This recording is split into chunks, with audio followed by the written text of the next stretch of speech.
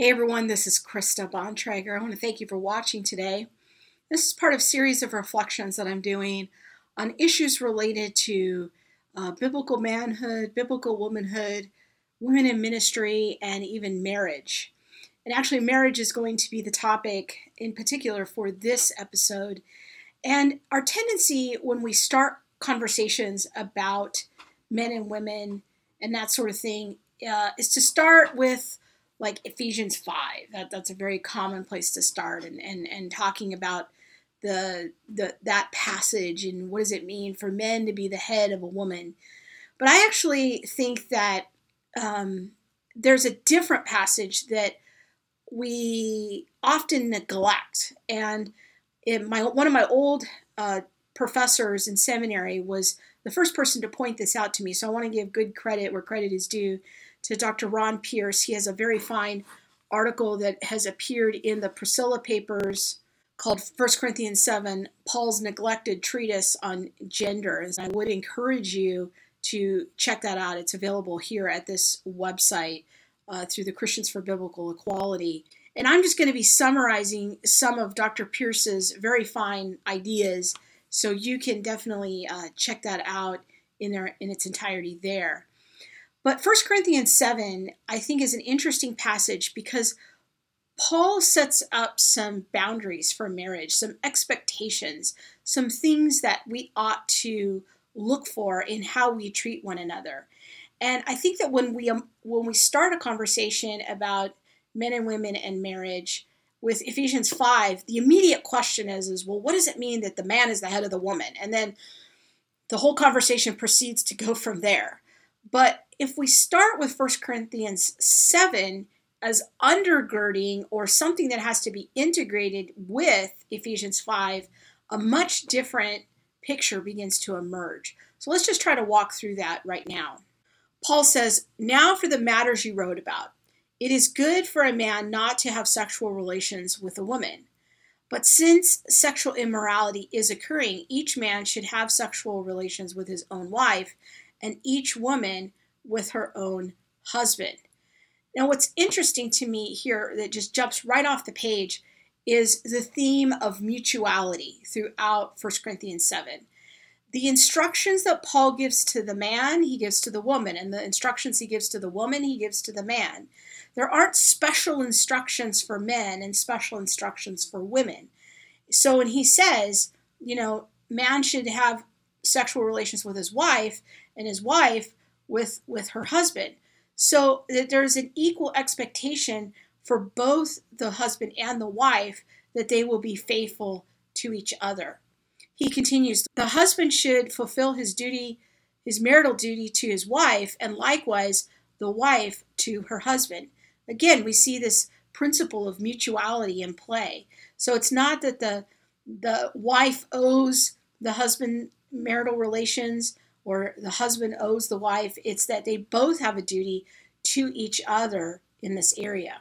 The wife does not have authority over her own body, but yields it to her husband. Now, if we were to stop reading the verse right there, that could be very problematic. Well, what does that mean that the wife does not have authority over her own body? That is very counterintuitive to our current culture where it's a woman's body and it's her right to choose and all of that. But notice how Paul goes on. He says the husband does not have authority over his own body, but yields it to his wife.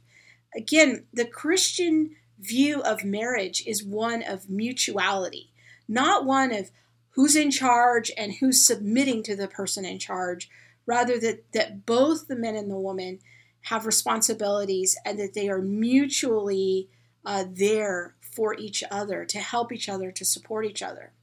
Do not deprive each other, except perhaps by mutual consent and for a time, so that you may devote yourselves to prayer. Then come together again so that Satan will not tempt you because of your lack of self-control. And I say this as a concession, not a command. I wish that all of you were as I am, but each of you has your own gift from God. One has this gift, another has that. And what Paul's talking about here is that he is not married, and his gift, his charisma, if you will, charismata, this spiritual gift, is that of not being married, is of celibacy. And he's saying, sometimes there needs to be a time for a couple to be celibate from each other, for maybe there's an issue that they really need to pray through, or maybe there's a crisis happening that they need to deal with. But that shouldn't be a way of punishing each other. Rather, it's for the purpose of spiritual growth. But again, that there's nothing wrong with marital relations between a husband and wife, but sometimes the demands of life require us to be celibate because there's something we need to deal with, a deeper spiritual issue, but that's a temporary thing and they should come back together.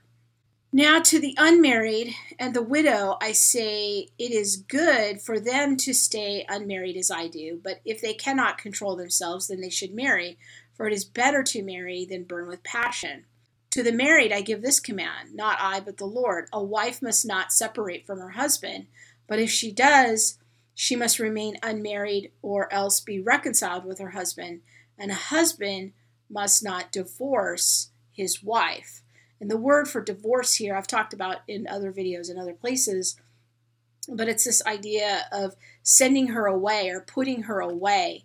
It's a very common Middle Eastern practice to just divorce your wife or to put her away, to send her away for any reason. But again, notice the principle of mutuality. The wife should not abandon her husband and the husband should not abandon his wife. They should be mutual. They should stay together. That's the Lord's ideal. That is the Lord's command. To the rest I say this, I, not the Lord. If a brother has a wife who is not a believer and she is willing to live with him, he must not divorce her. And if a woman has a husband who is not a believer and he is willing to live with her, she must not divorce him. So again, we see this principle of mutuality. There's not special rules that apply for husbands and different rules that apply for wives. Paul is really just continuing to emphasize how the same rules apply for both the husband and the wife. For the unbelieving husband has been sanctified through his wife, and the unbelieving wife has been sanctified through her believing husband. Otherwise, your children would be unclean, but as it is, they are holy. Now, it's beyond the scope of this video to explore what Paul's meaning here, but I think in general, we can make a general statement that what he's saying is that if you're married to an unbeliever, but you are a believer, that believer has an impact on the unbeliever, and that they also impact their children, and that sometimes a faithful spouse can actually be instrumental in the Lord using them to bring the unbelieving spouse to faith. Now, we have to be careful with this because we don't want to tell people that they're responsible for bringing their children to faith or their unbelieving spouse to faith, but rather that this sometimes does happen, and our role is to just be faithful to the Lord. But what this really tells me is that each person in the marriage relationship is responsible for their own spiritual well-being. We don't have to wait for our spouse to be a good leader, a good spiritual leader, before we can grow in Christ. We are responsible for our own spiritual health, each one of us before the Lord, both the husband and the wife. But if the unbeliever leaves, let it be so. The brother or the sister is not bound in such circumstances. God has called us to live in peace. How do you know, wife, whether you will save your husband? Or how do you know, husband, whether you will save your wife? Again, notice the mutuality here. And what all of this brings me back to is our previous conversation about Genesis chapter 1. That both men and women are created in the image of God. Both have been given jobs. Both have been given tasks. And both need each other. And we see this same mutuality being the ideal in the Christian marriage. This ideal before the fall of the woman and the man co-laboring together to multiply and fill the earth. This is the picture, I think, of what Paul is talking about here in 1 Corinthians chapter 7. I think that the passage that stands behind this is Genesis 1 and 2. The pre-fall life is the ideal for Christian marriage. It is one of mutual submission, mutual help, and mutual support as we co-labor together in the Great Commission and to bring the gospel to the ends of the earth. Thanks for watching. Bye-bye.